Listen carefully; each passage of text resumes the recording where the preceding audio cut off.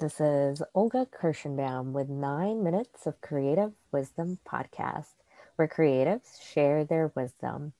It is 6 questions in 9 minutes because creatives have a short attention span. So let's get to it. In a few sentences, tell me who you are and what you do. Hi, I'm Emma Parker. I am a video and motion graphics creative for-profit social and environmental impact brands. And I also create a lot of educational material around that for small businesses that are just starting out that maybe can't afford to hire a freelancer yet, but want to DIY their content.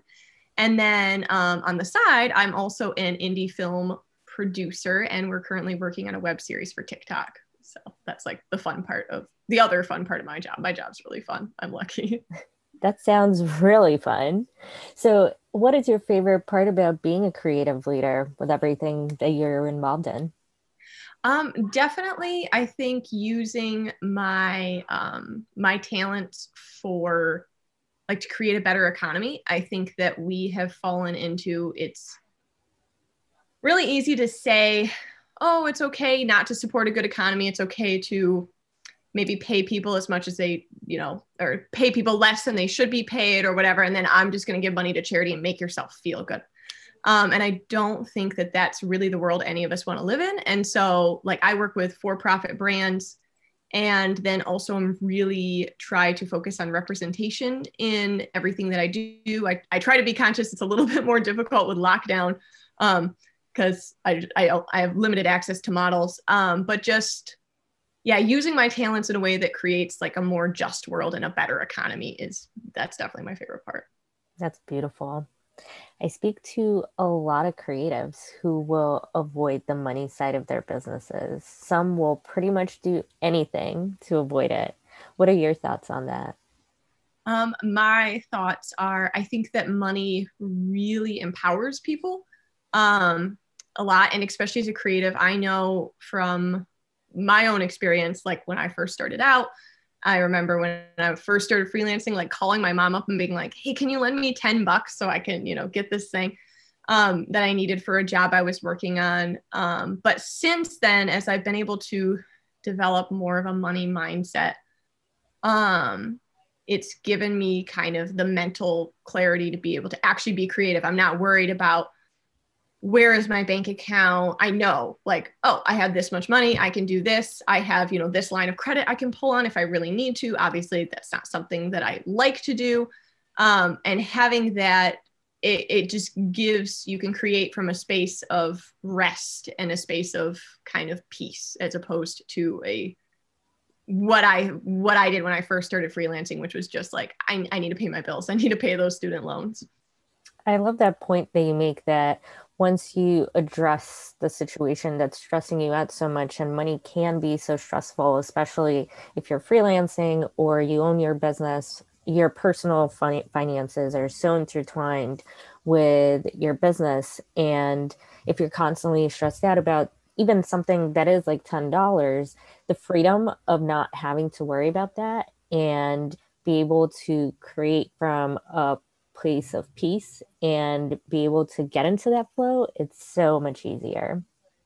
It's been wonderful. And one little side note there, I don't know if it's okay if I recommend a software. Absolutely. But yeah, I use wave.com. I can automatically sync my bank account to that. And I find that being able to know where my money is and how much money I'm spending on things, like I think it's really easy to spend like a ton of money on coffee. Like coffee is the one that I tend to have to rein in.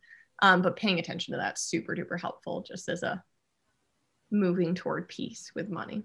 Absolutely. And also, just the tracking aspect of it will sometimes let you visualize that you are spending a little bit more than you'd like on something. For example, Ubers or Lyfts, they can add up, especially nowadays if people aren't using public transportation as much and relying on ride shares, they can add up so quickly. So that's a great point on visualization as well. So, who are the creatives that you admire or have inspired you on your journey? So I'm really excited by the shift right now in film and TV toward underrepresented storytellers now telling their stories. That's something that I think, especially as we recognize that up until very recently, the majority of TV and film was pretty much about white middle class Americans. And not that there's anything wrong with telling those stories, but when we're only telling those stories, it's kind of like, to me, like when you're cooking and you only use salt, like your food is not going to taste good. And there's so many stories out there to be told. And I also think that representation matters because we're inviting people in our homes that maybe have a different culture than what we're used to. And it lets us create a connection with people through TV and film that then makes us treat people more kindly when we encounter people from different cultures in real life. So I actually made a list of people, like I kind of went through my favorite, especially I'm very into series. I think that series allow you to build more of a character arc than you can through like a movie. So right now, what I'm really digging, and I think with the pandemic especially, I'm digging like happy things. In's Troy with Kim's Convenience, which he based off of a play, and it was rejected by a ton of theaters, and now it's like a hit series on Netflix.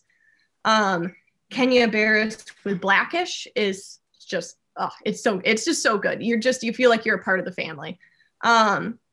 I love Reese Witherspoon and Nicole Kidman were both executive producers on Big Little Lies. And I think that, I don't know if you've seen the series, but it reflects women's issues in a way that I think could only be told by women. It's really, really, really good. And then Amy Sherman Palladino with Gilmore Girls and Marvelous Mrs. Maisel, again, really strong women characters, and they're just fun to watch. I really love Michael Schur with Brooklyn Nine-Nine and Parks and Rec. And then Jane the Virgin, which just wrapped, I think about a year ago, one of my favorite series of all times. And that's from Jenny Snyder Urman. And I think I'm pronouncing her name right. And then currently I'm watching through, which I hadn't seen before. It was on Netflix and it's my current like happy show. And that's Girlfriends from Mara Brock Akil. And just these stories that like we weren't seeing.